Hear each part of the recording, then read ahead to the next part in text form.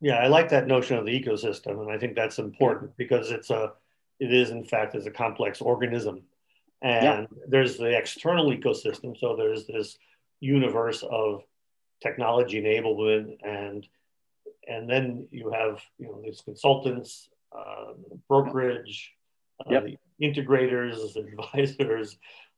There's a wealth, and then you have an internal ecosystem yep, comprised of human resources and information technology and the corporate real estate. And it can even involve something like a tax department, for example, right? Because absolutely. Yeah, I've heard of several instances where employees were working in state A, but they had previously worked in state B.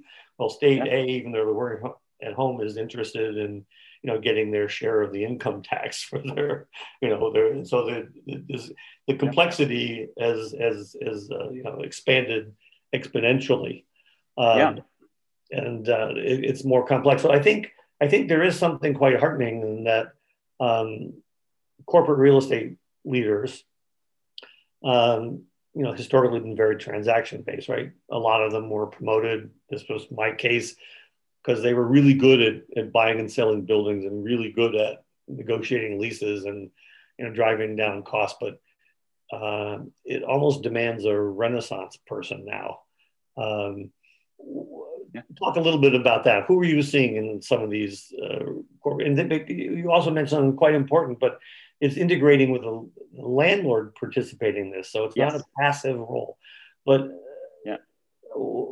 do you have any observations that would be interesting to people on Yeah. the successful corporate real estate person and some Well, characteristics of maybe them? before we get to this Yeah, question, I think if we come back to the previous one where we talked about the gaps, right? yeah, So actually, yeah.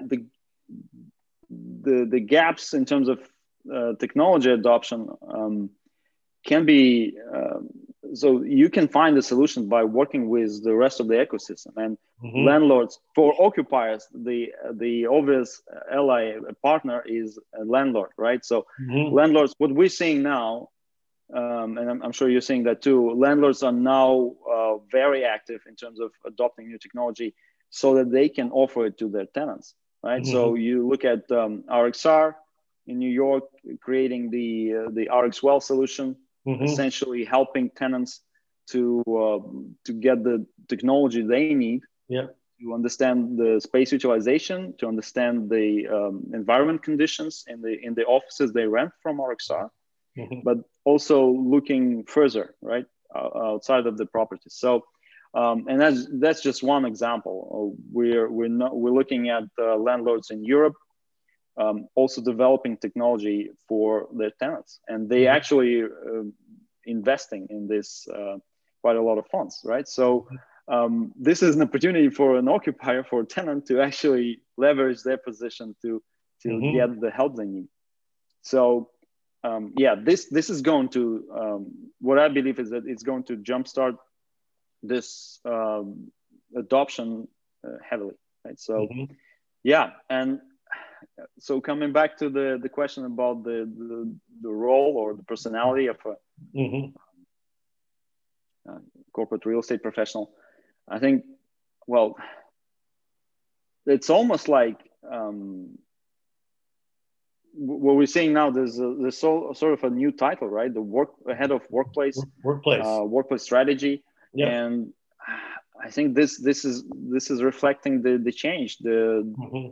The focus is not on real estate that much. Real estate is an enabler of the Mm-hmm. uh, workplace conditions, right? The productive environment that the company is looking for Mm-hmm. to provide to provide with Yeah. employees. Mm-hmm. And so, someone who has the knowledge of that, of the conditions that are required for productivity, someone who has knowledge, of course, of the real estate practices, and someone who is able to create the strategy to deliver this. Mm-hmm. I think strategic thinking is something that is super important Mm-hmm. at this stage for this role. And yeah, well, refinery is helping with solving these issues, right? So Mm-hmm. we are helping on our end, but there's a myriad of solutions, technical solutions that are out there on the market to provide this help, but you need to make sense of it. You need to be able to actually read this data, make some decisions based on that. And of course, advisors will help, but you still need to decide on your own.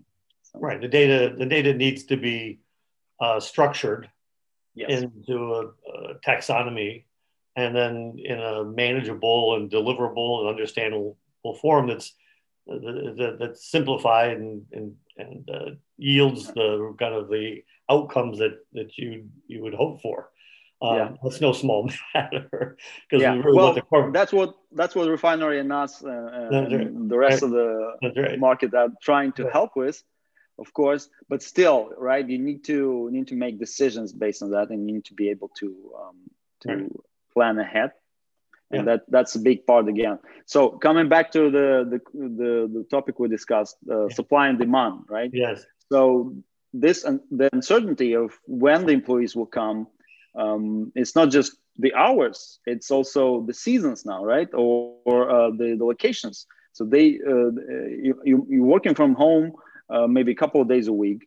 You will be able to choose the when to come. How much time you're going to spend in the office, meaning colleagues, or maybe just working by yourself. But then also you probably will change this attitudes over the season. During different seasons, you might want to spend less time outside, or maybe more time in the office, right? So all this different friction points you now need to take into account, and you need to plan your footprint, your leases accordingly, right? So once you have this right sizing done, initial cost savings are achieved, you have this sort of bare bone or very efficient footprint that you then need to make sure that every employee has access to a productive environment and plan for it. So forecasting is huge, is a huge part going forward, right? So planning for what kind of predicting the needs of the employee and making sure that you actually can provide the conditions to be productive. Right. So I think a corporate real estate person needs to have a understanding of psychosocial motivation of human beings, and among other things. You need a crystal ball, right? You need the crystal ball from now on. Yeah, which regrettably most of them are rather cloudy, at least the ones I've ever had. But yes, well, our goal is to make them more clear. So that's right. But you're quite correct. I mean, the issue is work enablement. So corporate real estate, as we were discussing, a corporate real estate leader one time was concerned with getting a 10-year deal in the Wall Street area, for $70 a square foot with a $100 TI allowance, and make sure that the terms and conditions, and then that lease was locked away in a drawer for 10 years or 20 years, as the case may be, and move on to the next deal. But again, it's this how, where, and who is going to be doing work. What's the key to productivity for a particular position? You've heard the term personas, which has been popping up all over the place. So is somebody a collaborator, an enabler, a maven, is a individual contributor, and on and all these different kinds of job profiles.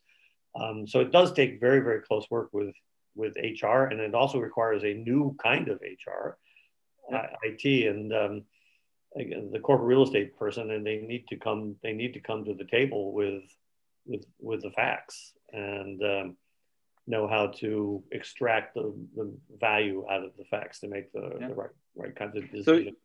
So you mentioned, this is a great point, the personas, right? And so it used to be that every role would have a certain persona or a certain way of using the space in the office.